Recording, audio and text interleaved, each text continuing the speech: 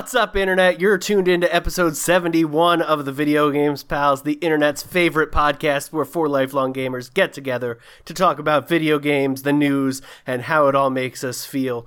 I'm your host today, Pete's ever-present co-host and antagonist, Andy Brown. I've staged a hostile coup. Pete's still here, but he's been subjugated to co-host. I don't feel like it's that hostile if I'm here. Like, you were like, I'm going to take over. I'm like, you know what? You try it. I've staged a friendly coup.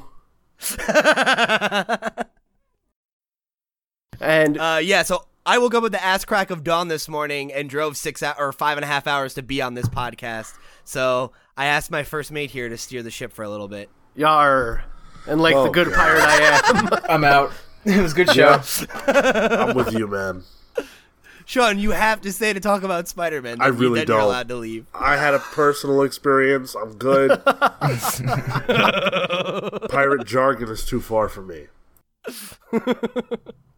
All right, and joining us today, as always, are the Edge Marquee with the heart and hair of gold, Mr. Robert Thompson. I'm really glad I didn't call this like a duchy a takeover before, because I like Edge Marquee. I forgot how important they were.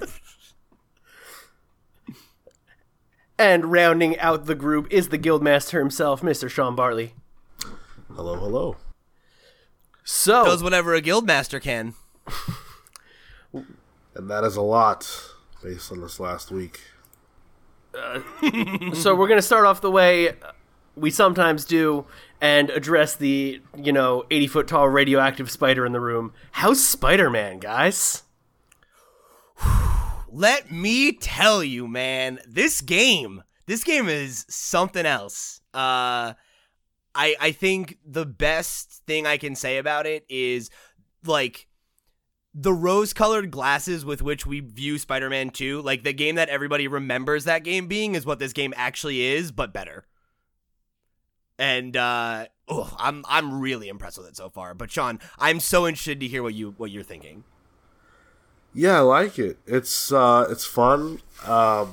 It's obviously, like you said, the best Spider-Man game ever, but I don't think that that's a high bar because it's 2018 and Spider-Man 2 came out a really long time ago. And I don't even think that's the best Spider-Man game before this one. Like, well, whatever. Like, as much as people enjoy that game, there was no way that a game that's coming out in 2018 made by Insomniac wasn't going to be this, yeah. Everything feels tight and fluid when you're swinging around. It just feels great. I had a few moments throughout my play so far. I'm not that deep, but where I was just smiling because it's like, oh wow, this feels fantastic. I feel like Spider-Man. When you're swinging at the start and there are the cop cars under you and there's all the commotion going on, it's just like, this is what his life is like. And it reminds me of moments in the movies. I think it's Spider-Man 3 where he swings away from Mary Jane and the cop cars are under him, I think, and he's swinging to wherever they're going. It just reminded me of that. It felt cinematic. Dude, this whole game feels so cinematic. Like, and I think, like, for a game that's all about action and momentum, that, like, that's a huge thing. Like, you said about how the swinging is fun, and, like, I think in any of the previous well-made Spider-Man games, like, the slinging is always fun, but it's never been like this. It's never been so fluid. The fact that, like, you have so many ways to move around the map that, like, I just feel like you have so much fucking control over your momentum and how much you're moving. Like, it's fun to just swing. Like, I was playing the game, I've played a lot of it considering I was away for a wedding all weekend, and they're, like, I got to, I don't know how far you are in the story yet, Sean, but there was, like, a party for Aunt May that I had, like, that I could go to as the next story mission, and I spent, like, several hours at the very beginning of the game just swinging around the city and, like, turning on the, like, Assassin's Creed style towers that fill out the map and, like, looking for the backpacks and everything. Like, just playing the game mechanically is so fucking fun. And, like, that's hard. It's hard to get a game that's, like, just playing it on its face, like, in a game that's supposed to be about story and exploration and all those other things. Like, the slinging itself feels and looks so perfect. Like, and you use the word cinematic, like, the lighting in this game is so good. The way he moves, like, the flips that he does when you get to the end of a sling, you know, like, it just, they got it right, you know, like, and across the board. Like, I think, I mentioned the collectibles, the backpacks. Have you interacted with those much yet? No. Have you found any of them yet? No. So they're really cool. They're like the main collectible in the game, and there's not a ton of them. I think there's only like 50 in the whole game. And every time you find one, it has a little like, it has something. It's like Peter's old backpacks from high school, from when he was like young Spider-Man. And it'll be like I found one where it was like, oh, like it's the menu from the restaurant I took Mary Jane to on like our first date, you know, and like it's a little anecdote about their history, right? Or like, oh, like, you know, here's this thing I found from, you know, and like it shows you the ways in which Insomniac has like retold some of this Spider-Man's backstory, some of the things that are still the same. And like, it's a really cool way to build out the world and incentivize me to want to find those collectibles other than checking a box or getting a trophy, you know, because I don't care about that stuff that much. But getting background on this Peter and his world is super interesting to me because I like the story so far. Right. Yeah, and it's also a really intelligent way of, for those of us who are uninitiated with his story, kind of giving them that info, which I think is really cool. I think so far what I'm probably the least interested in or enthralled by is the combat. I think it's good, it's solid, but it's Arkham. It's Arkham Asylum, and I don't even know that I enjoy it as much as I did in that game. So I felt that way at first, but I'm wondering if, because it sounds like I'm probably like a couple hours ahead of you right now. Yeah. Like, do you know what level you are by any chance? No. Okay, so I think I'm level like 6 or 7 now. So I've had the ability to start upgrading my trees and everything. And now that I'm like able to buy new attacks and stuff, and I've unlocked new gadgets and everything, I'm realizing that like there's so much nuance to the combat that wasn't there when it started. Like I unlocked this ability. So like, you know how there's those attacks where you knock people up in the air and then there's like the chain moves? Yeah. So I unlocked this ability that if I jump and press square, he does that like classic Spider-Man swing kick, and you kick people up in the air, and then you can start a combo, and then I can web around their body and fling their body at somebody else and jump and hit that guy. And it has a lot more opportunity for momentum than Arkham ever did, I feel like. Because Arkham, I always thought the combat was fine, but it felt like very like stiff. You know, like Batman felt heavy. And that makes sense for Batman. Like, you want it to feel like there's weight behind his hits, and like he's acrobatic, but it's like, you know, he's not Spider-Man.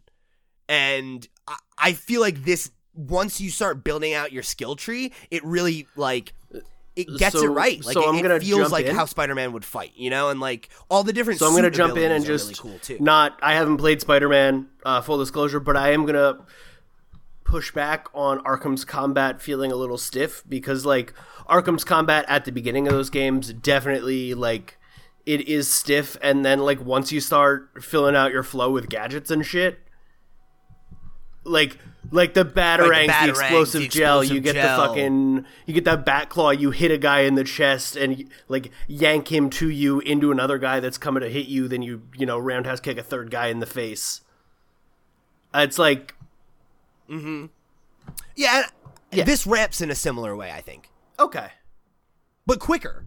Because in Batman, it takes you a while to get some of those gadgets. Like, I'm still in the beginning of the game. I haven't even gotten, like for context, right? Like, I think from seeing the E3 trailers and everything, we all kind of got the impression, like, oh, it seems like, you know, Wilson Fisk is maybe the main bad guy. There's, like, a Sinister Six kind of thing going on. Like, I know Mr. Negative gets in the mix in there somewhere. None of that has happened yet. Like, I put Wilson Fisk in jail, and I have not moved the story forward at all yet. And I've already built out a ton of skills and already feel like my Spider-Man is getting stronger and has more opportunities and, like, different ways to fight. And, like, I've unlocked a bunch of the alternate suits, and every time you get a new suit, you get a new suit power. So, like, those change the way that you can fight and everything. There's a lot more customization than was present in Arkham. And I like those games. It's not a dig at them. I just feel like when you start playing, it feels like Arkham, and then you see, as you get further, the ways that they've built on that system and tried to add new things. And make it feel more like Spider-Man. Right. Yeah, and I will say that the nuances and the ways that it's different from Arkham are specific to Spider-Man in the sense that you can web yourself towards an enemy or web them to you or, you know, stuff like that obviously... Yank a gun out of their hand and stuff. Like. Right. And then shoot them. My spider bullets. But, yeah, I don't know. It just... The key difference for me from a combat perspective is with Spider-Man, I kind of feel like... I don't know what it is, but I was struggling to dodge. It felt weird for me having to press circle to dodge, down on the directional pad to heal. It just felt like those buttons could have been placed better. Like, intuitively, I wanted to move the R stick to dodge, because that it felt like that made more sense. And intuitively, I wanted to press R3 to heal. So when it told me to press down to heal, I was like, why? That's like that's in a weird place. I will say, you can remap the controls. So if that's like cool. If that's where your gut lies, you should just switch it up. That's cool. I didn't realize that. Yeah, they do give you that ability, which is nice. Yeah, I haven't personally like had that problem. But I did find dodging to be really hard at first. I think my one criticism in terms of like movement and stuff, like just how the game feels, like the only thing that's felt clunky to me so far is I find sometimes like actually getting on a wall is tough because you have so many ways to, like, if you press X, like you'll spring off a wall or you'll do this or you'll do that or you'll jump up. And sometimes when I want to just go forward and climb on the wall, it feels like it's like he's kind of like, oh, wait, whoops. Okay, I get what you wanted to do. Right. And that feels a little clunky. Like some of the times when I've gone to get the backpacks, like they're in like there was one where the backpack was like in a satellite dish. And I was like, how the fuck am I going to get up there? And, like, I really had to, like, figure out, like, what... And that should be easy. And I think it's because they give you so many tools for movement that when you actually stop and try to do, like, I need to go right at this very tiny specific point that's not a ledge, it gets weird. Yeah, and also, I feel like he moves kind of slow during combat. Just, like, actually walking around. Like, for example, they let you web up your enemies... And you kind of just web blast them. And when you're doing that, you have to... And maybe I'm just not deep enough into the game, but it seems like you're supposed to, like, aim at them and press R1 and web them. But when you're doing that, you can still move, and you have that reticle. And it's just kind of weird, because the other enemies are also trying to attack you, and you have to dodge that. So there's, like, it's just a lot. And it doesn't feel like Spider-Man moves fast enough to accomplish everything that you're supposed to do when you have 5 enemies around you. Yeah, I definitely felt that way at times, but it's something I've noticed I'm getting better at the game, and I'm finding myself in that situation less and less. Like, I remember the first time, there's, like, enemy encampments, you know, it's like Fisk has, like, construction sites that are, like, you know, like a front all over the city, and you can go into them, and then, like, you call the police chief or whatever, and you're like, oh, I'm gonna check this out. And the first time I did it, it took me like 4 or 5 times to beat the first one that I came up upon, because it's like you get surrounded by like 10 guys, there's like 4 or 5 waves of enemies, and it's like, fuck, I'm not doing this smart enough, you know? And then I've realized that, well, if you start and you do stealth, you can make it through the entire first wave before anybody even sees you, and that makes it easier. Or you can use your suit powers. Like, I have this one suit power that you get from the Scarlet Spider costume, where, or maybe it's the regular Amazing Spider-Man. Either way, you jump up in the air and you just shoot webs at everybody who's around you. And that gives you a second where if you're getting your fucking clock cleaned, you can kind of push everybody back and heal and then get back into attack mode. You know? Or like, now that I have all those like aerial attacks, like sometimes I'll be like, oh, I'm getting overwhelmed. Jump up, swing away, swing back, kick somebody, and then start it all over again. Right. And, but I did notice that at first. Like, it often felt like I was getting, like, just, like, fucking mollywopped. Like, all of a sudden, I'm surrounded by 3 dudes and they're just kicking me in the fucking head. You know? Is it really a Spider-Man story if he doesn't spend the beginning of it just getting his fucking teeth kicked in? That's fair. And yeah, like, as I'm getting new gadgets and new abilities and, like, new types of webs and stuff, like, I'm seeing it get easier and easier because I'm learning how everything fits together and, like, how I'm supposed to attack, you know? Of, like, oh, like, you know, like, the, one of the first, like, upgrades you get from, Otto Octavius is you get like these impact webs that like shoot people back or like fling them up against the wall, and like that can take somebody out right away if you time it right. You know, like if they're next to a wall and you hit them, they're fucking done, even if they're at full health. So it's like you get a lot more ways to try and tackle things as you build out your character, which is cool because it incentivizes you to do the side quests, you know? Yeah, absolutely. But overall, for me, so far, I think it feels right. From a storytelling perspective, just even the opening sequence where you kind of see the pictures that he has framed, and you see the dead plant, and you see his plans for, you know, his webbing, his web shooters and all that. Overdue bill. It just feels like Spider-Man. Like that could have easily been the opening of a movie. That could have easily been the opening of an episode of a television show. It feels absolutely pitch perfect. You can tell that Insomniac cares about Spider-Man deeply, and that feels great for me. They got the core stuff right, the stuff that has never felt this good before, that needed to feel good. You can make the greatest Spider-Man game ever in every other way but the web slinging, and that game will suck. Right? Like, that's a core tenet of this character, and they nailed it for the most part, from what I've seen so far, and that's great. The combat feels great. You're saying it gets even better. You know, it all just feels right. Yeah, the fact that the baseline is so strong, I'm like, wow, what am I going to feel like when I have my Spider-Man totally loaded out? You know, and I have all the gadgets and I can do all of the stuff. You know, it's like, I think it's going to be really cool. And to take it back to the story real quick, I'm really impressed with that too. And like, so far it's been really good. And I think like when we saw this game for the first time, I wasn't so sure. Like, I remember we saw one of those first trailers and we were not super impressed by like the facial animations and stuff. And I feel like the animations look really good. The voice acting is great. I love the guy that they have voicing Peter. I like that there are segments of the game where you play as Peter and not Spider-Man, because that's hugely important too, right? Like, no Spider-Man game has ever done that before. Like there's like this scene I said where like there's a party for Aunt May and you go as Peter and are interacting with people and doing your own thing. Like there's stuff where you're in the lab and you can like work on your suit and that'll get you more experience, and it's like a puzzle game. It like reminds me of like the locks in BioShock. Yeah. You know, where there would be like all of a sudden there's like that gold trail moving and you need to like set it up and get all the charges right. It's kind of like that. So it's cool. It's cool that there's stuff like that breaks it up too.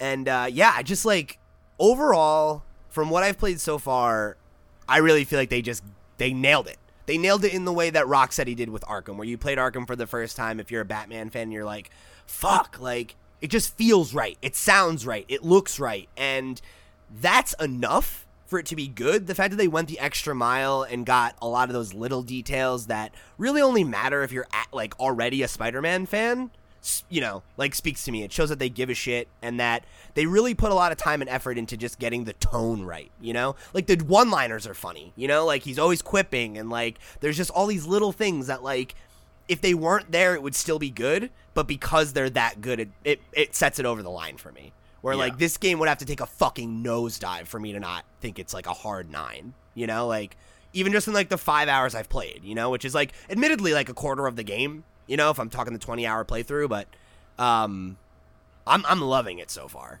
And I can't wait to spend more time with it. It's amazing. Well, I have a whole day off tomorrow, and I'm going to try and, like, beat the game. I'm glad to hear you guys are enjoying it. Pete, for reference, another friend of mine took Friday off and 100%ed the game by this morning. I also don't think he slept this weekend. That's very much my plan. Like after the show... He took Friday off, slept from 6 to 12 on Thursday, was playing at midnight Thursday into Friday, and just... This morning was like, pretty good game. Done with it forever. 100%. That's funny. Because I'm definitely gonna platinum. Who is this? Is this my doppelganger? Like, that's not fair. I thought I could do that only. Yeah, my goal is definitely to platinum this game though, because like the only thing that's gonna keep me from that is collectibles, and I want to find all the collectibles, you know, because I want the story. So yeah, I'm all in on this one, guys. So yeah, if you're a Spider-Man fan, you gotta play this game. Like, even if you're not. Like, if you have any interest in Spider-Man or, like, this game looks good, pick it up. I think you'll have something to enjoy. But if you're a Spider fan, like, not playing this game is doing yourself a disservice. Absolutely. All right, and Thompson, you've been playing some new stuff this week too, right? Yeah, Who's playing anything but Spider-Man money, this week? so Fucking idiots. Wow, constantly, but yeah. Sean, for the sake of this common bit, theme. I didn't want to spend $60. So Battlefield 5's open beta. Yeah. How Pete? was that? Pete? I was going to say, this is actually a kind of a funny anecdote. So I know I told you guys on the show a couple weeks ago that I had pre-ordered the Spider-Man PS4 Pro. It hasn't shown up yet, so I had to actually buy a second copy of the game so I could play it opening weekend. So, Thompson, you want an early Christmas gift? You're crazy. How the what the fuck? We'll talk about True that. That's Spider nuts. fan, baby. I went and bought that damn. shit on opening day. That's my second copy. I bought 2 copies before I even played the game. Didn't even play it and it has 2 copies at the time. Oh my god. Yeah, well, like I said, Battlefield 5's open beta started, and I figured why the hell not, because I love the Battlefield games, I didn't get a chance to buy Battlefield 1 either, but I love the beta on that, and I played it a few times on your house actually. But this one is really good. I think they're back at World War II. Every gun I've used felt solid. The sound design is just incredible. You can literally hear like every bullet clinging like from the casings hitting the ground. And I was just gonna say, quick question. Have they? Yes. So was this just for the battle royale, or is this for the whole multiplayer suite? I couldn't remember what I heard. Oh no, this is it's like they have 2 different modes you can do. A conquest one where there's essentially capture the flag, with 5 or 6 bases, and you have like the classic Battlefield stuff. There's tickets, which is like your lives, and the more bases you have, the tickets drain quicker for the enemy. So that's the one mode, and then the other one I really liked, which very much a Battlefield 1 kind of thing, where they have the map where you essentially have one round and one side wins or loses, doesn't matter, and then there's like a day 2 or day 3 event to it. It's almost like a campaign multiplayer kind of thing. Yeah, I don't know what they call it, but they have that back, and there's like literally one map for each of those modes in this, and it's fucking fun. Like the one map that's like that is in Norway, and so if you play as the British, you're paratrooping in, which you can shoot down the planes even, that's so cool. that's That's fun really as hell. cool. Because like it's like your spawn points go away every if they get shot down, obviously. So that's hilariously fun, and playing the Germans on that is even more fun, I think, just because you're entrenched, and I love having like defensive measures. Like that's my shtick. I love it. So that map is great. But yeah, like the sound for every gun feels amazing. Every vehicle, everything. The artwork for like the graphics. Everything looks like I feel like it should look. I'm a huge history nerd, and I feel like they didn't F anything up, except they have these reflex sights for guns, which I was like, damn, they weren't around, but that's okay. One thing ain't it's not going to break the game for me, but it's a little strange that everything is so accurate and like pretty much right where it should be. Like I'm pretty sure the Pico? No, I'm here. Go ahead. Oh. Scare me when your camera goes off, man. Sorry about that, Phil. But yeah, basically it just feels like it should feel. Like I you have an image of like, what World War II looks like, feels like from movies and games and all that, and this just immediately just puts you right there. There's very little that isn't like right where I'd want it to be. And for having only like 2 maps, I've had like an entire weekend of, Friday, Saturday, I'm just playing this like pretty much nonstop, like when I got a chance. The matchmaking is a little bad, but it's beta, so I don't know. Because like I've had a couple rounds where people start leaving, and like I don't know if we can change teams or not. So it was like 16v16, and then all of a sudden it was like 2 versus 16, and nobody's able to switch, and we're just like, all right, sorry guys, like there's 16 of us now, rough. which really sucks. Yeah, no, it really sucks. Especially that one round, it was the paratroopers were the 2, and like we just shot all the planes down and they couldn't spawn, and we're like, oh, I'm sorry. And this is why you do matchmaking. So other than betas, that, kids.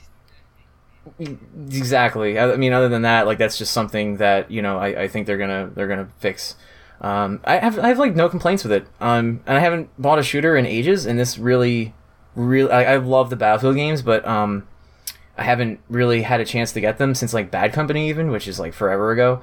And it's really really fun. I gotta say, like specifically the sound design is so good in this game that you really feel like you're there a lot of times. Like, it's so just on point, you know, like you can tell, you know, you could be in a building and like there's destructible buildings and stuff, and you can add sandbags and stuff, so you can just be putting sandbags down here, you know, tossing them, and you just hear like machine guns like chewing up the ground near you, and you can tell like, oh, that was on metal, that was on dirt, that was on, you know, whatever, wherever the bullets are hitting. And from that alone, I've been able to just pop up and be like, oh, he hit dirt, so he must be firing from this angle. And you know, it's just wild what they did with it. You know, they really made it feel like it was real enough, you know, like you can play just about any Call of Duty game and hear amazing sound and all that, but for some reason this one just clicks. You know, everything about it is just cohesive and beautiful. That's something I think DICE doesn't get nearly enough credit for. Like, they're just really good at sound design. Like, Battlefield 1 had great sound design. Even Battlefront, yeah, right? Like, definitely. as much as Fuck, as many, man, those Battlefront yeah, like sounds. as many totally legitimate criticisms as there are for Battlefront 1 and 2,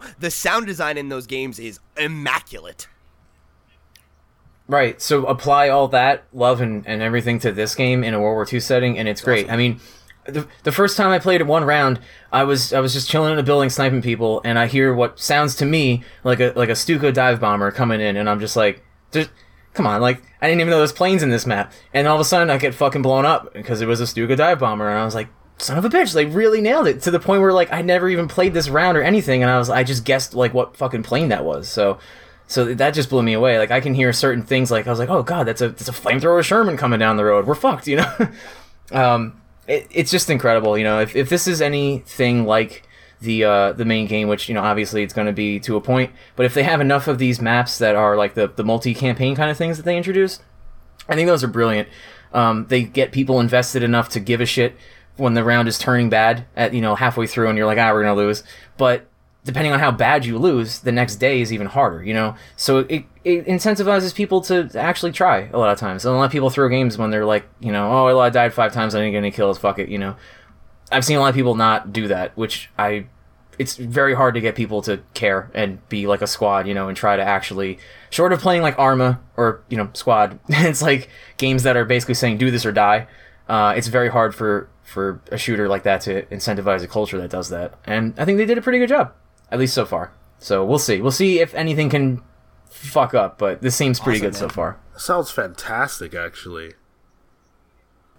Yeah, I mean, if you're into Battlefield or any of the DICE games, I didn't see anything that was egregious as far as like microtransactions or whatever. There's cosmetics for guns, and then there's this game is going to have microtransactions. Exactly. I say there's cosmetics for guns, and there's like attachments for guns, and that's it. I mean, that's pretty much it. There's nothing like what feels game breaking. Even having you know, like the assault class maxed out, the guns that you get aren't any really better than the other ones you start with. Like, you start up with the STG-44, which is like a fully automatic assault rifle. Like, that shit rocks. And like, you could get every gun past the you know, the base level assault class weapon, and they have different stats, but like, it's never obsolete. And it really doesn't make you feel like anyone's just gonna cream you just because they have levels, you know? Or they played more. I mean, like skill, obviously. Awesome. I was not interested in this game. I'm now a little interested in this game.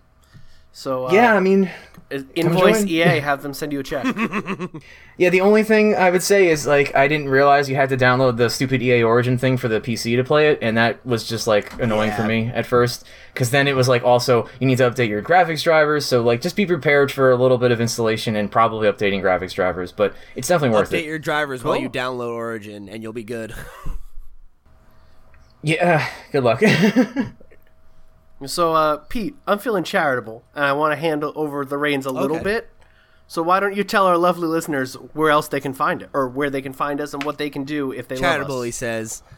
Is that code for you didn't know? That's code what was for Andy on? Sucks at plugging things. So, yes, he does. If you guys want to write in and let us know what video games you've been playing this week, hit us up with a random question, or just say, hey, you can hit us up at thevideogamepals@gmail.com, or you can hit up our sister show at The Comics Pals, wherever your social media is sold. Keep up with all the cool stuff we're doing here at the Pals Network. Remember, if you're an audio listener, we would really appreciate it if you guys could give us a like on your audio platform of choice, or if you really want to help the show out, you head over to Apple Podcasts, where we're currently a 5-star 5-star rated show. Give us one of those sweet reviews. And if you're a YouTube person, you can give us a like, subscribe to the channel if you haven't already, turn on notifications so that you actually know when our videos go live.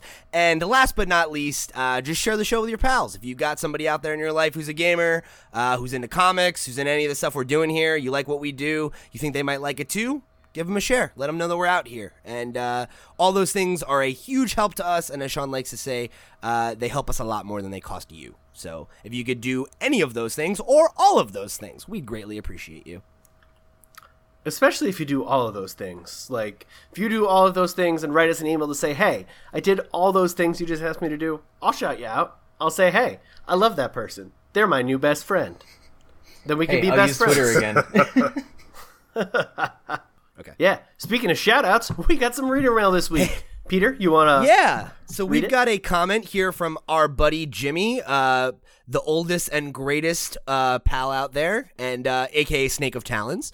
And he wrote in on our SoundCloud page for the episode, which one was it? It was our Gamescom special, which was episode 69. Bow, bow, bow, bow. So Jimmy wrote in and said, hey guys, I haven't been seeing your new stuff on YouTube, so I made a SoundCloud to catch up on your podcast. I wanted to give my input about who from Super Smash Brothers fucks.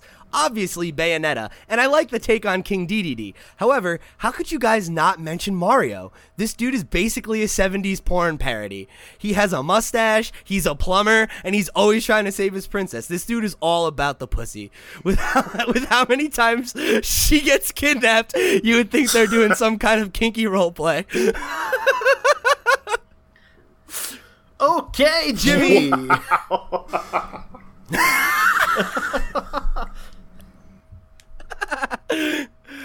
Yeah. I don't know, Jimmy. I feel like he might be a shorter Ron Jeremy, but I'm not sure how much he's actually succeeding, though. That's my only question. I've never even seen Peach so much as give the guy a peck on the cheek. You know, she's making cakes for him or whatever. But I feel like it seems like, I don't know, man. He wishes that they were something. I don't know.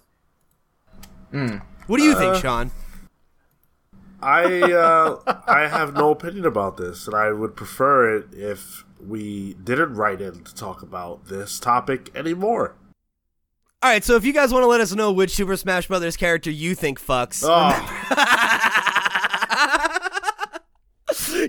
Listen, I'm just saying that if you write in, I will make Sean be the one to read your letter on the air. Except for the part where you can't make me do anything.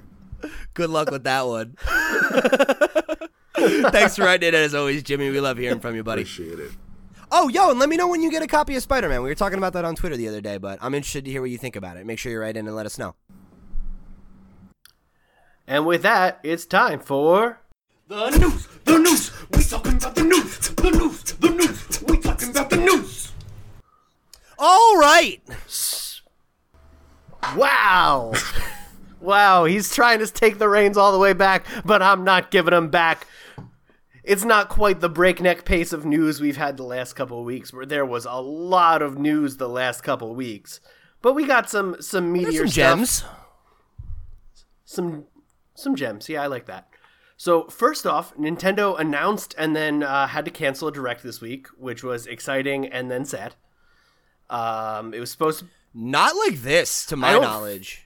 I don't think so, but they announced a Direct for Thursday on Wednesday, and then Wednesday night in Japan there was a huge earthquake. Has that ever happened? That took out power for like a big chunk of the country. Yeah, it was specifically hit the city of Hokkaido, whereas like that's where the Super Mario party team is located.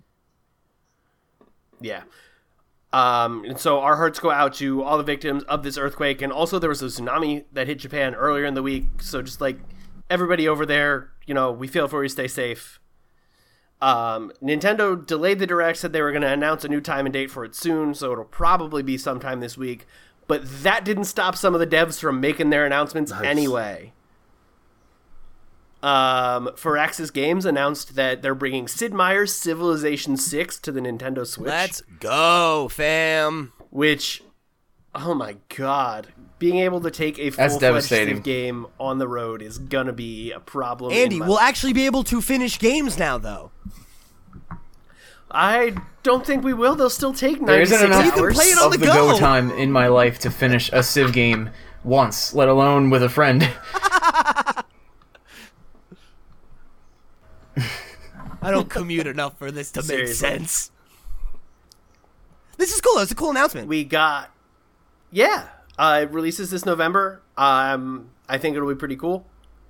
We also got a trailer for the Lego Harry Potter collection on Nintendo Switch, October 30th. Yeah, they've been just in time for they've been Halloween. teasing that one for a while too. Yeah.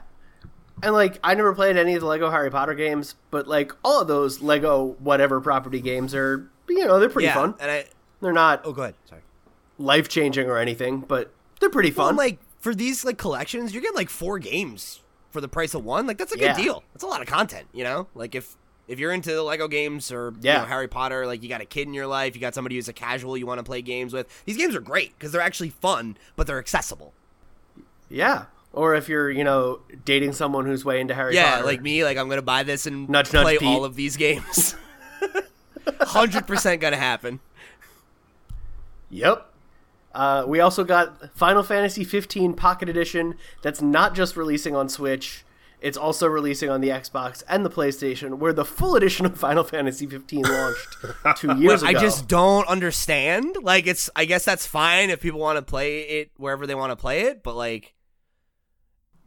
Yeah, it's the HD port of the mobile port of Final Fantasy 15. it's just hey, do you want to buy a D-Res version of a game you already could have bought or probably already own if you were interested in 2 years ago?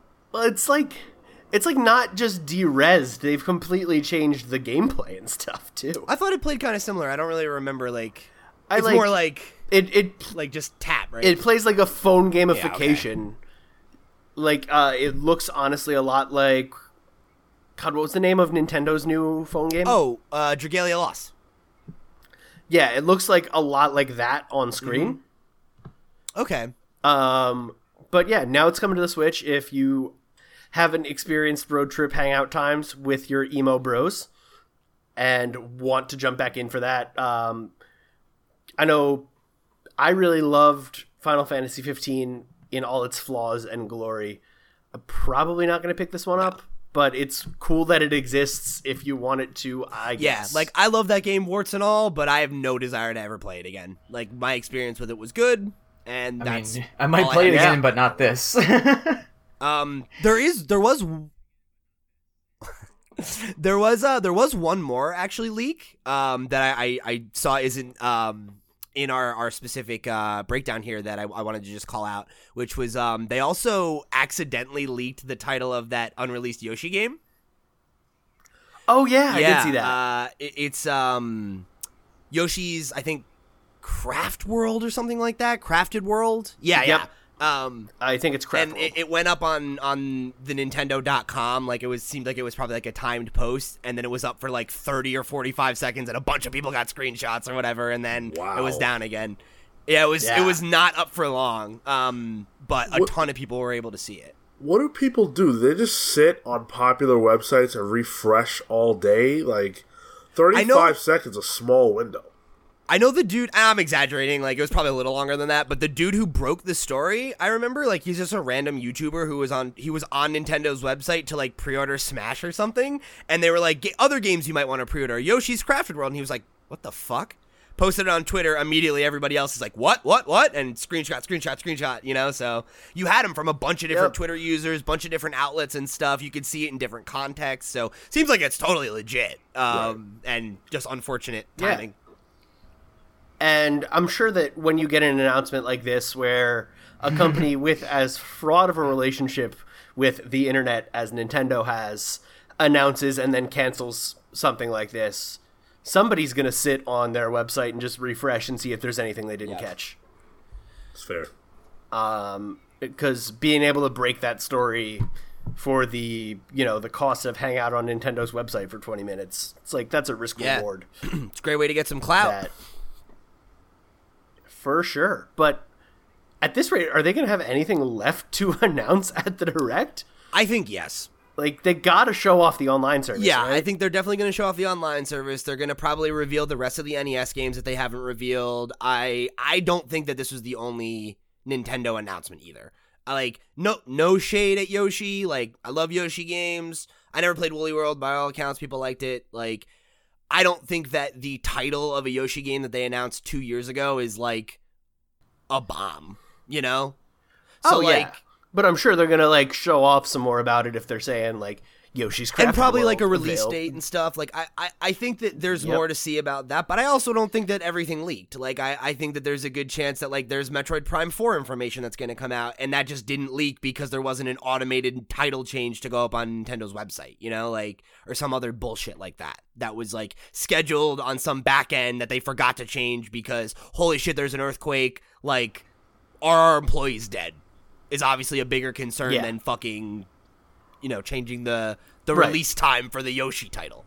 And I have to imagine there's other things we haven't seen yet. Like, I don't want to, like, overhype people and be like, they definitely have more, but I feel like they must. Because nothing we saw was that big. It's not a leap to say that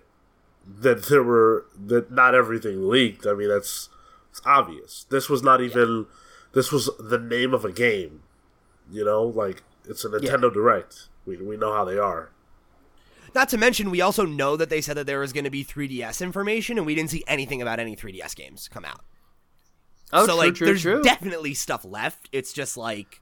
Get some Luigi's Mansion looks. Yeah, I mean, I wouldn't be surprised if we saw a little bit of that. We already know the release date and everything, though, so it's like, how much do they really have to say?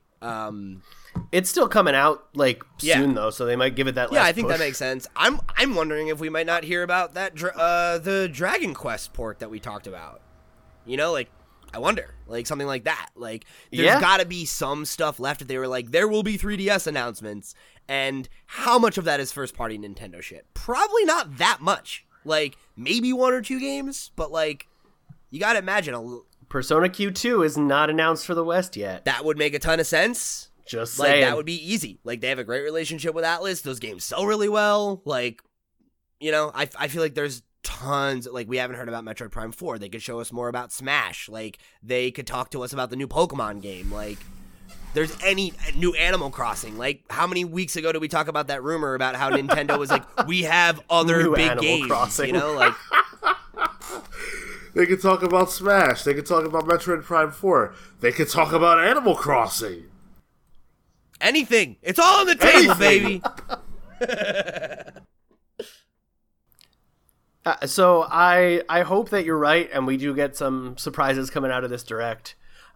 There's been a lot from Nintendo recently. We had, 2 weeks of Nindies Direct. This is going to be our third. Like, if this had come out, it would have been our third Direct in a month. And I'm sure that, Nintendo doesn't traditionally go to Tokyo Game Show, but they're going to have some presence at Tokyo Game Show this year. That's in a couple weeks. I'm sure they have something around then to stay in the news. Here's my question to you guys. Do you think we're going to actually see this Direct? Like, do you think they're going to just put out the Direct that they already pre-recorded and everything at some point? I think so, yeah. Like, they already, put money into it. They recorded it. They recorded a dub for it, presumably. So, yeah, I don't see why they'd, waste that money when they can just say, okay, we're going to air it Thursday now.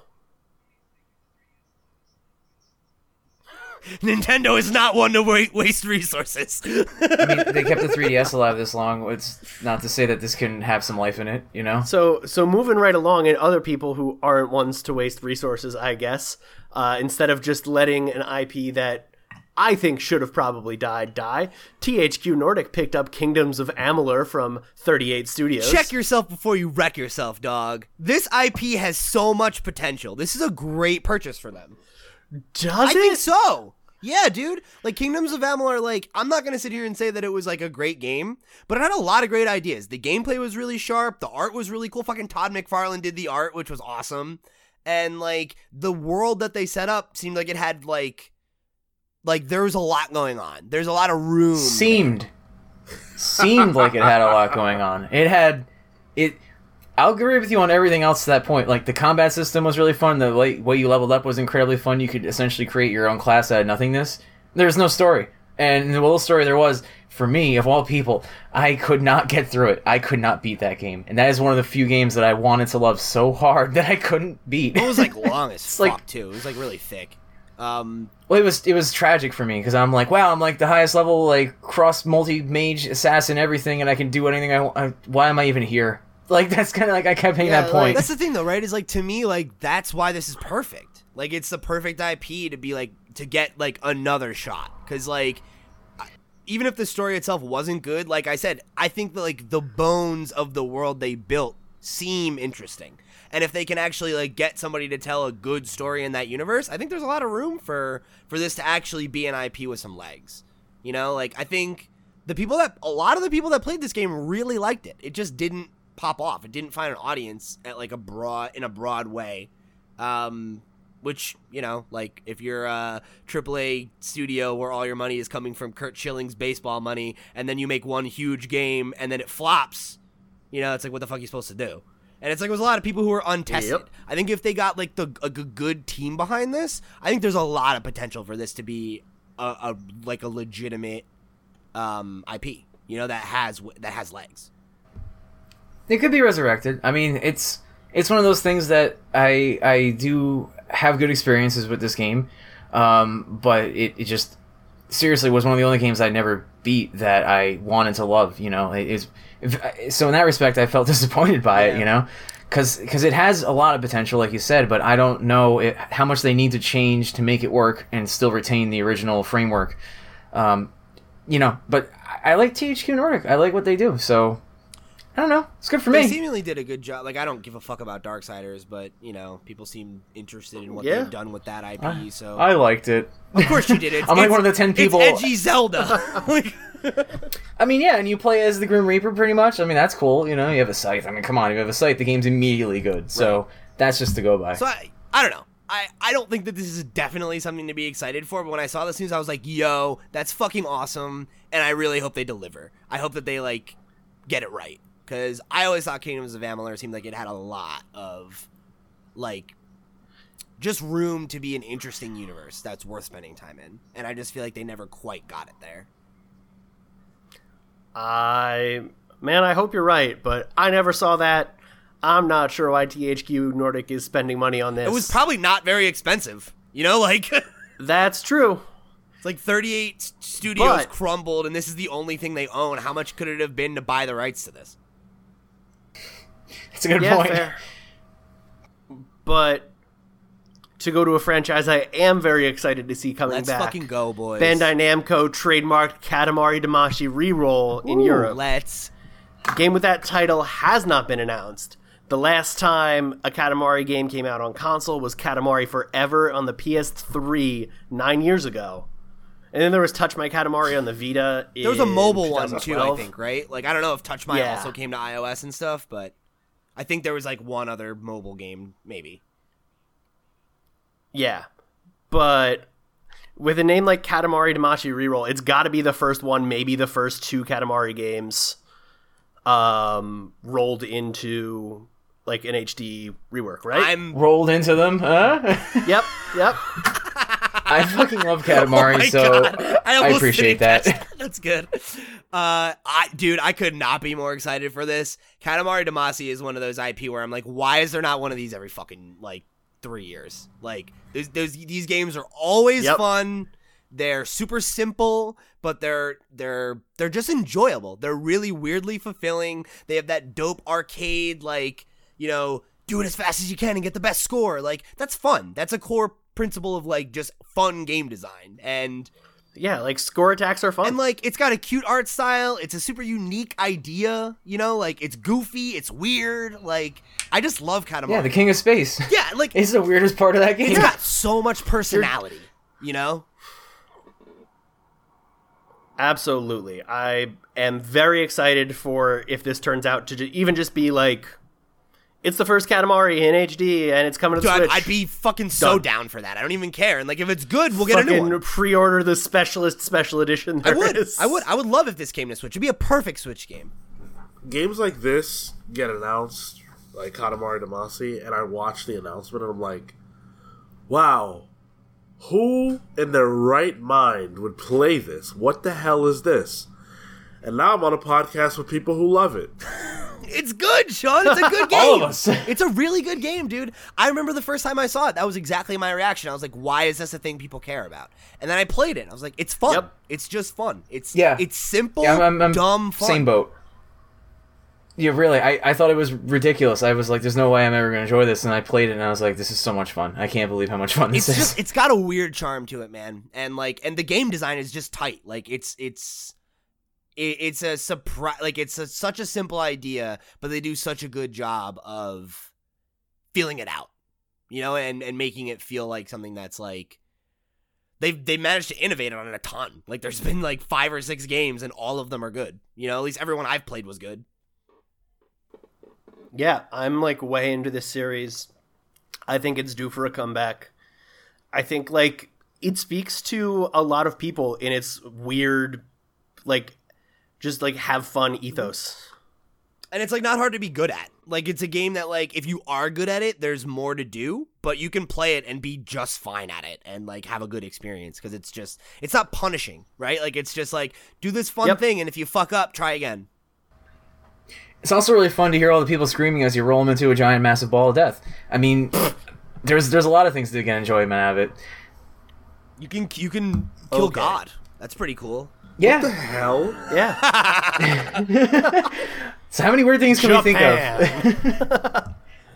So our next one it's a bit of a walk, so I need you guys to go with me. Let's go for a walk, Andy. Let's go. Yeah, let's take a hike and talk about microtransactions, everybody's favorite topic. Taking a hike, talking about microtransactions, college tour. So in an interview with TrustedReviews.com this week, the senior producer of NBA 2K19, whose name I forgot to write down. Good job. Hold on. Gonna take another stab at that once I, click this link. Sorry, Phil.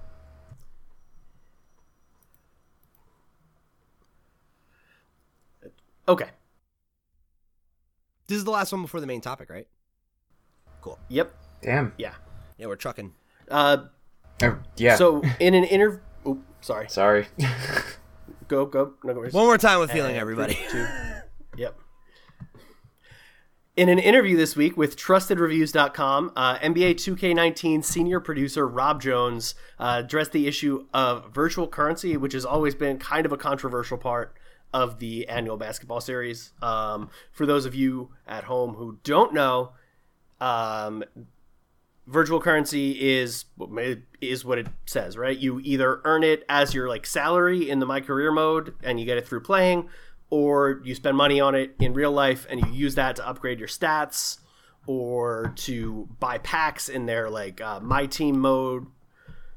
But what he has to say about it is every game at some point in some way has currency, and they're trying to get additional revenue from each player that plays the game. The question has to be, when does it feel like it's a straight money grab versus when does it feel like it's value added, right? We know nowadays most people just don't have the patience to work their way to the top. They just want to be there right away. So, we look at it as, it's an opportunity for us to allow you to skip the grind. But then if the grind is too long, like some people felt last year, they're going to sit there and they're going to go, well, the grind was too long to begin with. And so I just want to push back on his some people claim. NBA 2K17 on Metacritic right now is sitting at a hot 1.7 user score entirely because of these microtransactions. Fuck, I didn't realize it was that bad. Jesus. Oh, that's bad, man. Yeah. Wow. Is that out of 10 or 100? That's out of 10. Okay, it's even worse if it's 100, but God, that would be insane. Whereas the critic score is like an 80 out of 100. Okay. So it's like people who don't have to deal with the microtransactions don't mind the microtransactions as much. Funny how that works. But Rob Jones does say that 2K's improved on that problem in 2K19, which comes out this week. He's saying, we're hoping by rewarding you more that A, you won't need to go in and get as many things with the virtual currency, and B, you won't feel like, this is how they're getting me. You can now participate in other things to get what you want. So what do you guys think about his whole premise? That you have to monetize your game past release somehow. The first thing he talks about is the grind, and if he thinks that's an issue, just lessen the grind to start. I mean, seriously, like that to me seems like an obvious one, but if they want to have that in, that's his choice. And then they're gonna talk about having the microtransactions and the ability to skip all that, because it might be too much or whatever. Well, you designed it that way. I mean, I don't play the games. I don't know how bad the grind is, but if like P was even saying, if with Spider-Man you have the backpacks, they're optional. Like if it's just optional cosmetic stuff and that's the grind he's talking about, I don't know. I mean, I assuming this is stuff that actually affects the game, right? Oh no, like the grind is so in the My Career mode you make a player and your player goes into the NBA and the grind is how you buy stat points to become a better basketball player. So they're basically selling you the ability to just make your character better. Mm-hmm. Yep. Yeah. So for me, like, okay, I think that there's two layers to this, and it's what I come back to every time we talk about microtransactions. I think what he said here, there's the specific line. The question has to be, when does it feel like a straight money grab versus when does it feel like it's value added? Right. Right. That's exactly it. I think based on what we saw here, right, with NBA 2K 17, like, or 18, which one was 2K18? Yeah. People pushed back because it was too much. It was over the top. And I don't think that's up for debate, right? Like they seem to recognize that and they're trying to course correct now. And I think I agree with what he's saying in general. Like I definitely have come down on the devil's advocate position of defending microtransactions because realistically, AAA game development costs a ton of money. And there are certain kinds of games that I do think need secondary sources of revenue to be profitable, or to be profitable enough to continue to make them annually and innovate on them. So I don't think there's a problem with microtransactions on their face. It's how you're using them. If it does feel like you're nickel and diming me, that's not acceptable. Something that Sean always brings up. If you're locking content that's on a disc behind a paywall, that's unacceptable. I think to his point though, I think he's right. Like most people don't have the patience to, or not even patience, maybe time, right? Like to work their way to the top in a career mode. And I think if it's not multiplayer centric, I don't have a problem with it. I think it's when you're paying money for something that gives you an advantage over other players in a multiplayer setting, that's not cool. But if this is just for the My Career mode and it's just for your personal character that can you do that in multiplayer? Yeah, so like a big part of the My Career mode is like also jumping on and playing like street ball games against other people's My Career So that's characters. where it gets sticky for me. I don't think you should be able to pay for an advantage in a multiplayer setting. Like that should be competitive. And the way to make it competitive is to make it skill based, not, I think even stuff like the ability to like level out your character to a point where I've played for 500 hours so I can wipe the floor with anybody else just because my character's beefed up or because I paid more. That's not cool. But this is a different kind of game. This isn't like that. And there are other kinds of games that are similar to this, like wrestling games, which 2K also produces currently. In those games, the progression path is time based. And it makes sense that it is like that because in the 2K games, they're trying to emulate what it's like to be a real basketball player. And real basketball players get better over time. So that it makes sense for your character to do that. On top of that, you don't have to play that way. If you want to play competitively online or even with friends in your house, you can pick a regular NBA team. So it's not one-to-one like it would be in a fighting game.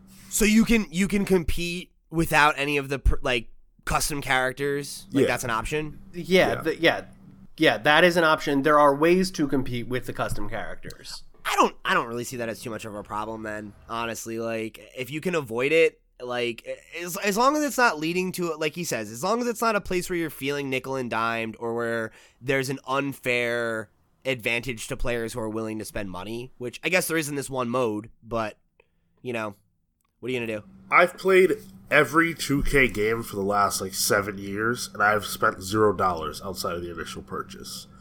That's all I need to hear. And you can do that, and you can have a grand time if that's what you want to do.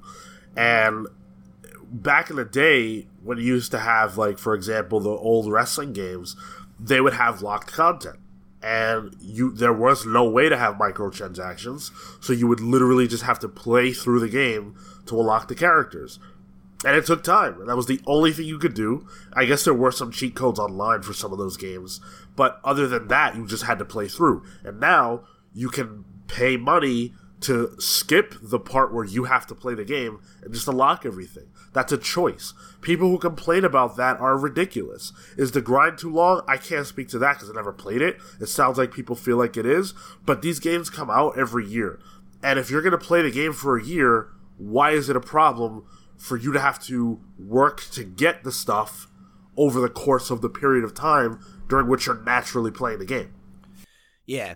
Yeah, I think as long as, like what Thompson alluded to, as long as you're not artificially inflating how long it takes to do those things to incentivize you to spend money, I think it's fine. Like, yeah. I don't think there's anything wrong with, if people want to lessen the time they spend with the game by spending money, that's their prerogative. And exactly. I really don't care. Like, really, like, ultimately, it doesn't fucking matter. If that's how you want to spend your money and that's how you want to play the piece of software that you bought to have fun, that's reasonable as far as I'm concerned. So I think in principle I agree with you, but I do, like, I haven't played the last 7 years of 2K games, but I played the last NBA 2K, the last two, right? I put like 400 hours into NBA 2K17, and then I picked up NBA 2K18, put 10 hours into it, turned around and said going back to 2K17 because, like, I did feel like the grind was incredibly overtuned. It's possible that it was. Everybody's experience is unique, and maybe they dropped the ball on that one. But I also don't think that that's. I don't think that in a franchise where you release a game every single year, that dropping the ball 1 year in any way is egregious. You know, because you have the one thing that's good about releasing a game every year is that you have the ability to switch things up and then have the next one respond to the critiques from the last one. So it's not like this is the only game that you're going to get for the next 3 years and you got to just deal with it, you know? Like, they're coming out with a new one that will fix the problems. I do think it was enough to push me to the competitor, though. Like, I'm not intending to pick up NBA 2K19. You're going to play live? I really enjoyed live. Plus, it's got my boy Joel Embiid on the cover. All right, man. That was one of the most genuine laughs I've ever heard from you, and I love it. I hear live, I laugh. I don't know. Who's fucking playing NBA Live? I think... They made an entire NBA Live game and then sent it to people and then decided not to put it out because it was so shoddy. That happened 8 years ago. And they've made one since then. Wait, that's a real thing That's that a real happened? thing that happened. Like, straight up, they scrapped the series, rebuilt it from scratch. Yeah. I'm not saying that has any bearing on how they are now. I'm just saying it's hilarious that it got to that point. Yeah, in the same way that I think Madden has suffered for not having a competitor for a long time, I think that not having real competition has, like, led to 2K being the only basketball game in town. That's true of, like, all sports games. Like, when we were kids, there was, like, 2 significant genres for, like, every major sport, and wrestling. And, like, now there's just one company that makes every game. Like, I forget who it is. The Sony, is it Sony? Oh, Sony gets... They do the show. The baseball game. The show, which is, like, the one big baseball game now. 2K does basketball. Madden's NFL, and, like... Nobody cares about hockey. Right. Well, and there's the NHL, whatever the fuck it's called, game, and then there's FIFA, but it's like, there used to be competition, you know? Like, I remember back in the day, like, in the PS2 era, you had Madden, you had NFL Blitz, you had the NFC, right? Is that college football? No? No, NCAA. So, like, there was options, you know? And, like, Madden, whoever else had to make the best game to get your dollar. And now it's just like, you'll fucking buy it. There's no other basketball game. Yeah. It sucks. It's like, that makes me sad. Okay. So, we got one more news item this week, and it's going to take us right on home through our meat and potatoes. And it's an interesting one. Not for what it is in, like, the news, but what it says more about, like, game culture to me. Polygon's not putting scores on its reviews anymore. They announced this week they're not doing it because, quote, We equally want our writers and video makers to experiment with how they analyze, criticize, and recommend games, and to push beyond the tired structure and language of review scores that is accumulated like verbal plaque. They also said this doesn't mean they're anti-review scores, which they acknowledge can be very helpful in their efficiency, and said that they don't want to abandon or shame readers who traditionally rely on scores for their brevity and utilitarian function. And instead of scores, they're going to be doing two things. They've got Polygon Recommends and Polygon Essentials. Games that they're comfortable standing behind and saying, you should play this, are going to be Polygon Recommends games. And the best games a console has are going to become Polygon Essentials. The comparison they make is that Polygon Recommends games are the nominees, and Polygon Essentials are the awards. Okay, that makes sense. So, what do you guys think about this? And more broadly, do you think this is useful or helpful? Do you think that scored reviews are a better way to go? I'm just interested in sort of checking the pulse on the room, because Kotaku abandoned review scores a long time ago for they had originally an up-down, should you play this game, yes or no? And then they've since stopped doing that even, and I kind of really like it. I like reading a review and digging in, and I don't know, sometimes putting a number at the end of something feels reductive. So I agree with you, and I agree with this stance. I don't think that review scores are valuable in any tangible way. I think the one thing that review scores are good for is when a game first comes out, if you don't want to read a review. I didn't want to read a review of Spider-Man until I had played it, because I didn't want other people's opinions to color my own, and I didn't want to know anything going into it. So, the only thing that I listened to or read before I played the game was I listened to my favorite podcast, Kind of Funny. They did a spoiler-free discussion where it was just did we like the game, yes or no? And talked about stuff that we had already known, mechanically, how does it feel, all that kind of stuff. Similar to what we did today. And I find stuff like that to be way more valuable. I would rather read a full article or listen to a podcast discussion to get a sense for what people think than to just look at a number. Because I think it is reductive, and I also think that that is the biggest contributor to bullshit attitudes about game reviews. I fucking think it's so fucking annoying. We've talked before about the YouTuber Donkey, who we're big fans of, but he specifically called out in his game reviews video of just it sounds like this guy fucking hates this game, and he gives it an 8, right? And it's I think that's stupid. Personally, you can criticize a game up and down and still like it.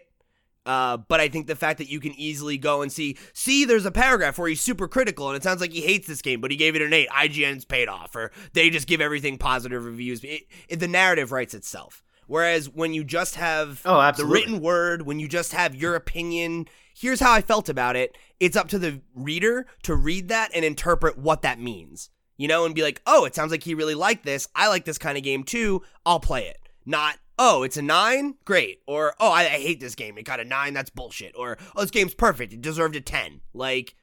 And then arguing about what a 10 is and all that kind that all gets in the way of actually talking about the game. We talk about the score and how the game was scored rather than how was the actual game? How does it play? What did you feel about it? What did you think about it? How did it make you feel? And I'm way more interested in hearing that. I'm way more interested in an in-depth review that goes and gives that personal angle, not scrolling and looking at a number. And that's only useful to me if I want to just get a cursory glance of what do people think about this before I make a decision myself. And I don't need that. If that went away, that would be fine.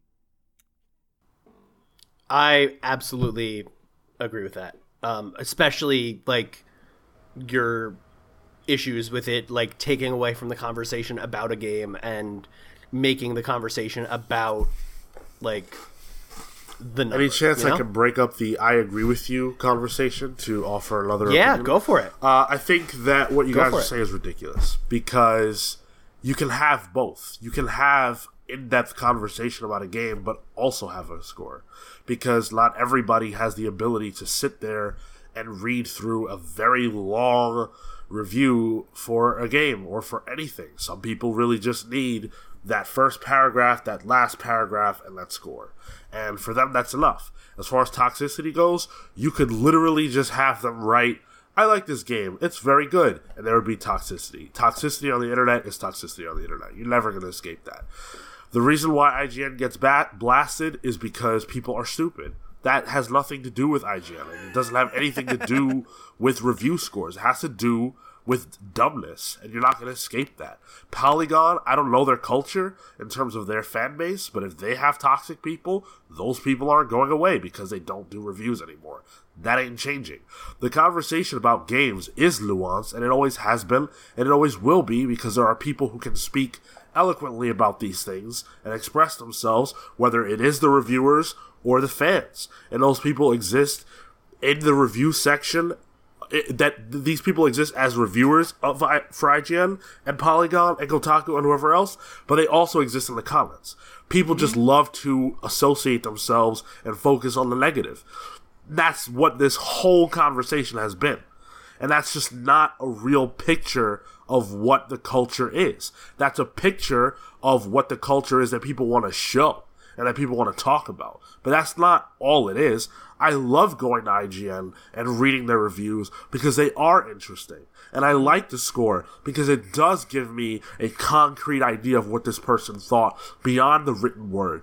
And I love going into the comments, not to see the trolls, but the people who agree or disagree and why. And I think all of that is important. And you can have that with a score, without a score, but I don't think a score negates anything at all because the written word is still there. It just happened. And if you like to read that, read it. And if you don't like the score, don't look at it. But if you like the score, see the score. I don't think this changes anything at all. So I guess just to push back on that, I think it changes it because it enables people to just do the skim job and not really read the review. And I think, like, to your point, if you don't want to read the whole review, that's what videos are for, right? Like, watch a 3-minute video, watch a tight summation of the review. But I don't have time. I want to read the intro. I want to read the outro. I want to look at the score. And if people want to do that, they should have the ability to do that. I don't see how that. What does that change? That doesn't change anything. If you want to see a number, see a number. It's not a problem. That's overblown. If you personally don't like it, I can understand that. But how does it affect you if other people like it and that's how they get their opinions fed to them, or the opinions of others fed to them about games? I mean, just for the reasons I pointed out before. Like, and I would say that I agree with what Polygon's saying here. I wouldn't say that I'm anti-review scores, but I don't think they add value to the conversation. But I think, to your point, if that's how somebody wants to take in their scores, like, that's your prerogative, man. Like, at the end of the day, it doesn't really matter. You know, it's like, I really do appreciate how Kotaku has changed things, though, for their reviews. I like reading the whole thing and having a takeaway rather than in summation, here's how I felt about the game. Like, I like reading the whole experience, like getting that whole, like you said, but you can do that with IGN, you can do that with anybody else, but I think most people don't, is the thing. They look at the number and that's all they get. Where are you getting that from? Where are you getting that opinion from? Just from listening to people who work at those websites talk about it. You know, it's like, what's the heat tracking or whatever it is. There's a thing that you can do on websites where you can track where people go, right? And to your point, most people interact with reviews by reading the top paragraph, scrolling all the way to the bottom, reading it, and looking at the review score. And, like, that's just what most people do. And I think, like, at the end of the day, like, you're right. It doesn't really matter, right? Like, this is how games criticism has operated this long, and we've done just fine. But I would say that I agree with I agree with what they're saying here, is that I think that when you push beyond that, you open up the ability to talk about games in different ways and to not be so focused on the score, right? And like, oh, well, I really like this game, but it had this problem, so like, can I give it this score? You know what I mean? Like, I feel like you get wrapped up in the number as opposed to just saying what you want to say. I feel like every review I've ever read said what they wanted to say. And then they had a number associated. Like, I don't care about 90% of games that come out. but I like to read. I like to see what other people think, but I don't care to sit and read a whole 3-page essay about the game. I just want to know, did you like it? That's it, and give me a number, and I'll go home. That's fair, and I think in that scenario that makes sense too, right? Like if you don't really care, something I like, and this isn't like from any .com, like Reddit, our gaming does a good job of that. Whenever a game comes out, it's like, hey, here's all the review scores, here's paragraphs from all of the things, so you can get just a general consensus of what do people think about this, And at the end of the day, I guess that's not that much different than what you're talking about, right? Like just getting that quick hot take. Yeah, I don't know. I feel like if I can compare to movie criticism and sort of aggregation like that, I get much more value in the sort of like Rotten Tomatoes what % of reviews were positive than the Metacritic, like this is the aggregation of all the scores people gave it. And I think that the video games, I feel the same way. Like if a lot of people like a game, that means more to me than like a lot of people like gave this game an 8. If like 90% of people like it, that is more telling to me than like an average score, if that makes sense. But liking and disliking is super binary. There's so much more in between that matters. That's a good point. Yeah. I don't know. I at the end of the day, I think that's all really a review is, though. Like at the end of the day, the review is, do I like this thing or do I not? There's a million things I like that I would never recommend to you. There's a million things I like that I could explain why in very nuanced ways, and there's other things I like that I could never explain why I like them. And that's so important. And why something is better than... And how does all that translate into a number? Because first of all, that was not my argument. My argument was not... Your argument is that saying that you like something or dislike something is enough for you versus like a 70% or a 90%. There's a gulf of difference between those two, and you can't compare them. If I think that Spider-Man is the greatest game of all time, and I really like Smash Brothers, but I don't think it's that good, but I like them both, what information do you get from me telling you I like them both? You don't know anything about what I thought about them, really. Yeah. A 65% is passing. Right, and to piggyback off that point, I think that does talk about like the nuance that we're looking for, right? Like there's a lot of nuance in my mind between a game that's good and a game that's great, right? Of course. I liked Octopath Traveler. I love Spider-Man, And I think even if you want it to be as simple as did you like it or didn't you like it, you end up in the same thing, and it's going to be a 5-tiered review system. Just I hated it. I kind of disliked it. It was neutral. I liked it. I loved it. And then you're back at a 5-point scale. Yeah, true. I don't know. I don't think that review scores are meaningless, but I do like to see, I don't know, Polygon experimenting and trying to get away from that. Yeah, and I agree with that. I still stand by that point. But I think what Sean's saying definitely has a lot of validity, I think you're not wrong. I think I don't like. I personally don't want to see a number, so it's great that you have places you can go now that you don't have to. I don't care as much about seeing the number. Yeah, exactly. I think if that's what Polygon wants to do, that's great, and I think that's perfectly fine. I just don't think. I don't like the idea that the number is, evil. It's the people who mess these things up, and you will never get away from that. So if they're trying to get away from that problem, that's not going to be effective.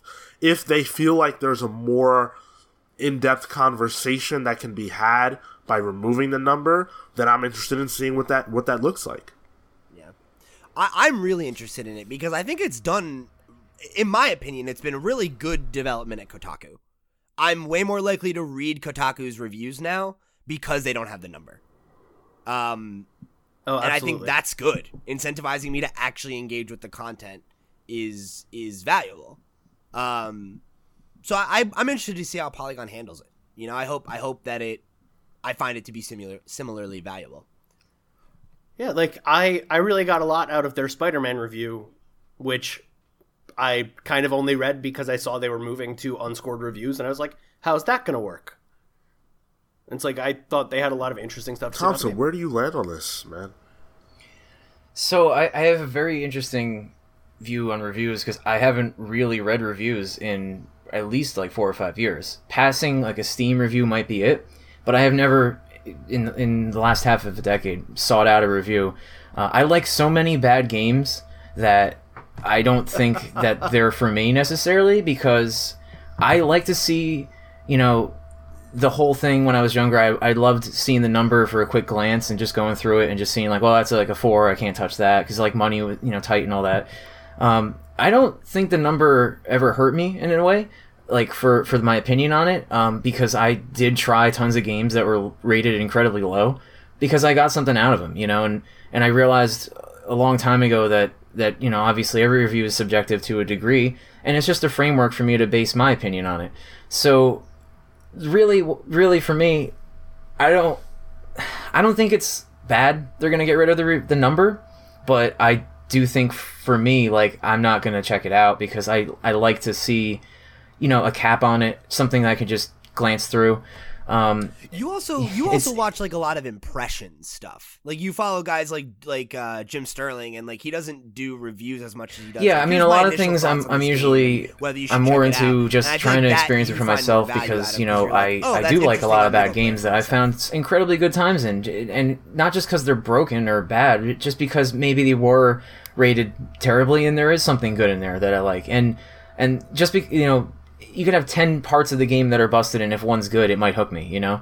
I Divine Starmance. I bought that shit for $1. I still put like 200 hours into that game, and it's considered to be one of the worst games I've ever seen. I'm like, you know, it's fun. It's stupid fun. You know, it's Source Engine game that's just a lot of fun for me. But it's not a game I'd recommend for a lot of people, and if I was ever gonna give it a number, I would be a very low number that people would probably just be turned away from. You know, it's one of those things too that we had mentioned earlier, that the one NBA game got a 1.7 because of microtransactions, and that's purely just because people were tanking it because of the microtransactions. The discourse about what the game offered or how it played or anything is irrelevant once you're talking about just that. So I always took those things with a grain of salt, you know? Like a 1 out of 10 doesn't mean to me the game is unplayable or even bad, because it's just, maybe everyone thinks that, but maybe there's something there for me. So I really just, like, I have pretty much not, like, actively, but I've pretty much avoided reviews for like a good part of 5 years now. I do like to see the number on Steam when I pass by and it says like mostly positive or mostly negative. I mean, if something's sitting at like 30%, I'll be less likely to even, like, you know, give it a shot, right? Just because if that many people think it's that shitty, it's probably not playable, you know, because it's a Steam thing. So it's probably just an actual matter of unplayability. That's a different, you know, ballpark than like IGN's or, you know, any other review site that, you know, can give a aggregated score or even Metacritic or anything really. But I haven't really been in touch with those so long, so I don't really know what the standards are. I mean, you mentioned like when people say like, oh, this is a 10, and then people go, what is a 10? You know, I question myself a lot of times when I walk away from a game like Final Fantasy 15 and I was like, damn, that was for me at the time a 10 out of 10. I look back, no, that's not a 10 out of 10 for me. I still love the shit out of that game, but there's no way I'd say now it's a 10 out of 10. And then I think another thing to consider is when I see those numbers, it's a matter of, you know, how you felt about it does play into it. So you might, unwillingly even, rate a game higher or lower just because of simple things that aggravated or made you happy. And I always think that to, you know, like, really I just think we should take these things with a grain of salt and, you know, give them like a margin of error, almost like a political thing. You know, people say they're 5 points up, 5-point margin of error. Well, what does that mean? You know, it's like, it's the same answer. Then it could be as low as, equal to, or not, you know. I think that's Kingdoms of Amalur. Oh, go ahead. Sorry. Yeah. I mean, that was a great example. Like, I remember when I was reading the review of it, and in the one magazine, I can't remember which one at the time, because this was a long time ago, you know, I had two reviews, like, side by side, two different magazines, and remember one was, like, 6 out of 10, and one was, like, 8 out of 10, and I'm like, you know, to myself, I know some people right now that would be a 6 out of 10, I'll never touch that. 8 out of 10, wow, that must be great.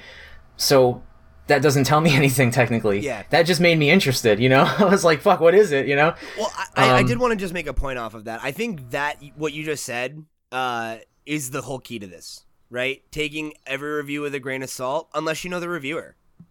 Because I think... Yeah, and I think that's another thing, too. People want to look at... For sure. That's huge. Like, people want to look at it's like, oh, IGN gave this game a 10. No, IGN didn't. Yeah. Somebody who works at IGN gave it a 10, and Right. whether or not you agree with that is going to be based on, do your tastes align with that person, you know?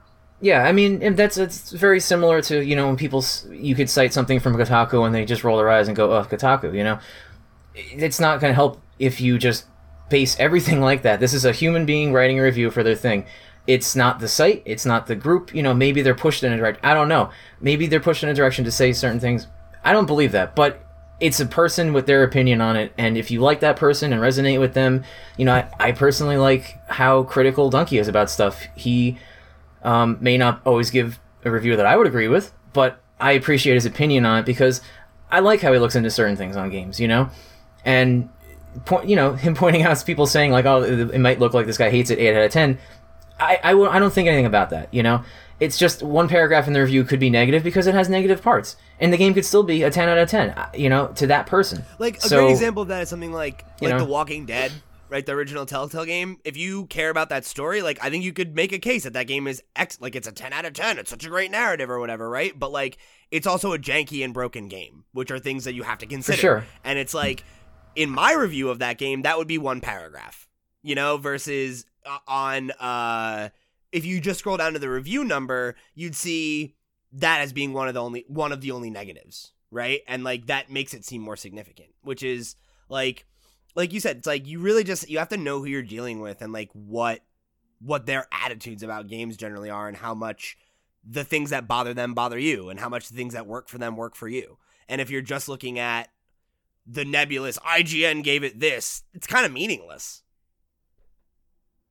I mean, half of the Steam reviews for games that come out that are great are like, you know, the pseudo green text stories where people are like, oh, like, you know, this game has like 90% positive, and half the reviews are just like, here's like one round I did, and like it's funny or something, and it's like, okay, I mean, yeah, that's a positive review. It didn't necessarily tell me anything. You could have 1,000 of them in a row, and the game, you know, I've seen games go up and down based on sales for reviews, you know, just because the price was lower or higher. Just random shit too, right? Like it's like, oh, like like a patch. They patched it, and I don't like what they did in this patch, so we're gonna flood them with negative reviews, or you know, like that happens. Solaris is the best example I can think of because I know when the 2.0 patch came out, I saw that shit drop. Like, I haven't played it since 2.0 came out because I haven't really had time to get into it yet. But I mean, it's discouraging when you see that for a game, you know, when you're like, oh, I love this game, I played it for so long, and then you see the reviews just tank on it, you know, it's like, it affects the community for people who aren't going to go through and read it and try it for themselves, and it's not like Counter-Strike Go, you know, it's like the game could not work for a year and people would still play it, you know, it doesn't matter when the things like those exist. Something smaller that is not necessarily, you know, it's more of a, I think it's like a weeding process, you know. It really, I think, also depends on, I find this to be interesting that you guys have such different opinions on it, because that's how I always assumed, you know, that there's gonna be one person out there who likes this thing and one person who doesn't, and I'm just sitting in the middle going, fuck, I gotta figure this out myself. And I think that's actually, this is a perfect sample, you know, of any review for a game. Because between the four of us, we always almost have like a usually like interesting point, like one, maybe even two, or even three. I might agree, but there's usually something in here between the four of us that's at least a different way to look at it. And that's just a small sample, right? 4 people. I think ultimately one of the last things you said is what's always rung true for me, which is think for yourself. I have literally never bought something or not bought something based on a review. It's never happened. I read reviews for entertainment. And maybe that colors my opinion, but I'm just not influenced by what other people think. So I like to see what other people think because I'm compelled by other people's opinions, but ultimately it's not going to impact what I ever do. I have never cared. Doesn't matter. Yeah, it's funny to me because that has changed for me. as games media has evolved.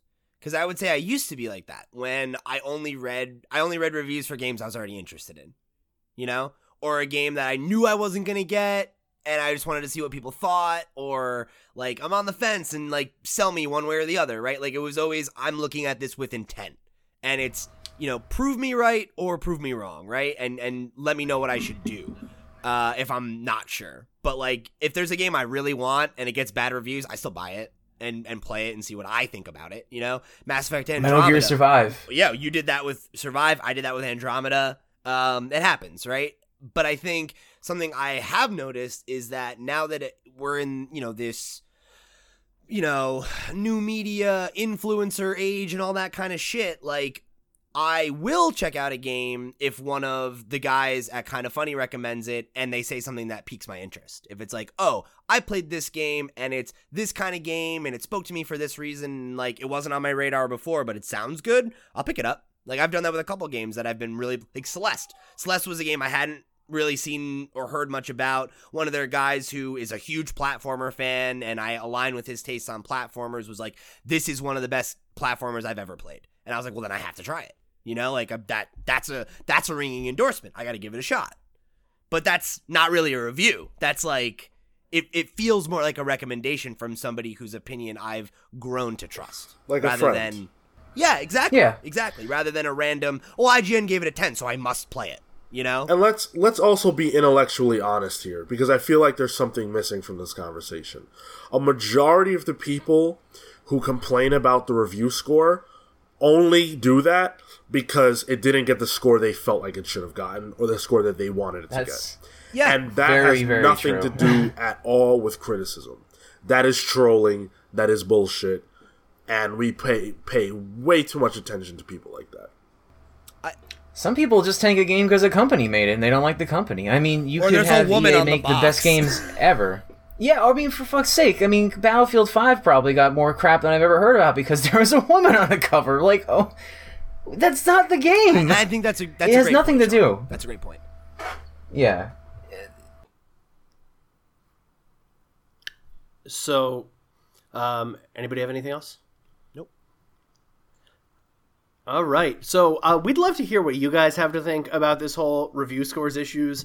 If we started doing reviews here on the Video Game Pals and publishing them, would you want to see scores or not? So just email us at thevideogamespals@gmail.com. The Video Game Pals. There you go. Wow. I was like, was he gonna Almost had catch it. this one on his own? Yeah, I wouldn't have if you didn't give me a look. Anyway, we'd love to hear what you guys have to think about this whole scores on reviews issue. If we started doing reviews, would you want us to put scores on them? Let us know. You can email us at thevideogamepals@gmail.com, and, you know, we'll read your letter on the air. If not, you can...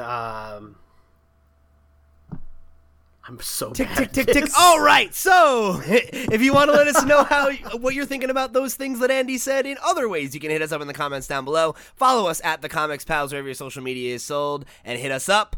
Get us in the comment. I said that one already. You threw me off, Andy. Do I need to do this? Because I'm contagious! We're everywhere. Follow us, listen to us, and write to us. Perfect. Yeah, like us on your platform of choice. If you're an audio listener, head over to Apple Podcasts and give us one of those sweet ratings. If you're a YouTube person, like the video, subscribe to the channel if you haven't already. Hit that notification bell so you know when these videos go live, and share the show with your friends. Boom. boom. Boom. I like how Sean silently mouthed the word boom after I said that. So, what if our wonderful listeners out there want to hear more from you personally? Sean, where can they find you at? All right. Well, you can listen to me and Pete on the Comics Pals, which posts the day before this. This week, we talked all about Captain Marvel because Entertainment Weekly dropped their Captain Marvel-centric issue. We got a lot of information out of that, so big conversation about that movie over there. So you can check that out. And of course, for me, if you want more from me, you can catch me on Twitter and Instagram at Sean Soapbox. Talk to me about Spider-Man or World of Warcraft because those are the only things happening in my life right now. Hell yeah. Damn. So what about you, Pete? Word. If you guys want to catch me, I'm at loud_Pete on Twitter and Instagram. I'm on the Comics Pals with Sean. Thompson and I do a little Let's Play show called Pals Play, which has been asleep for a bit, but I think we're going to come back strong with some Spidey vids this week, so go check that shit out. And you can also catch my writing over on lootpots.com, where I am a part of their news and reviews team. So if you want to go read some of my game reviews, you can go do that. I should have a new one coming out this week.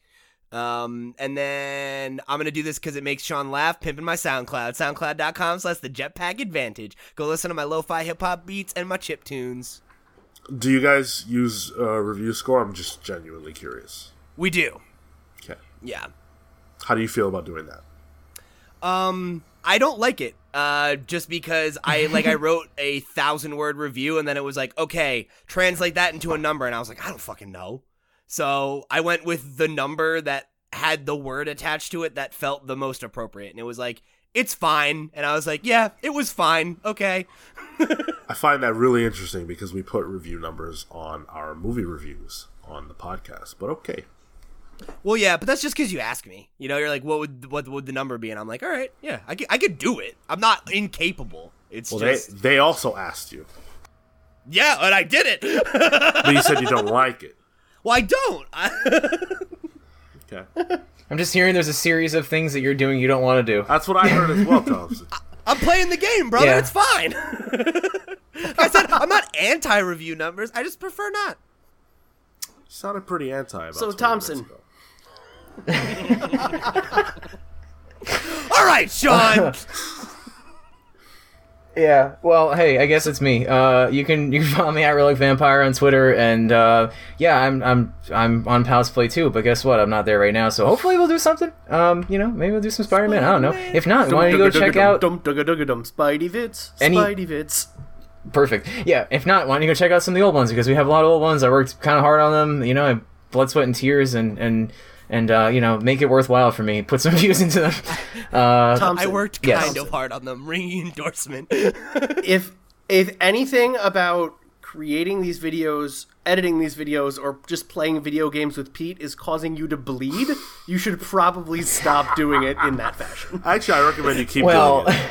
I feel like there's a way how I to play do video this games. without losing blood. Is there... I play video games till I bleed. So the only way I'm able to beat them. Right, so I don't. I play video games like a normal person. You can find me over on Twitter at Tiger_Millions. I'm happy to talk about playing video games without blood on your hands. Or pirates. Because I really like pirates, and literally nobody has taken me up on this. Of course not. You know why, right? Because they're afraid pirates suck. that I would make them all my There's matey. such an unpopular topic that you can't. I think it's that the pals at home are like, dude, I can't take Sean hating me. You know, like if I talk about pirates, I'm gonna lose all his respect. What am I gonna do with myself? How am I gonna get out of bed in the morning? It could be a private DM.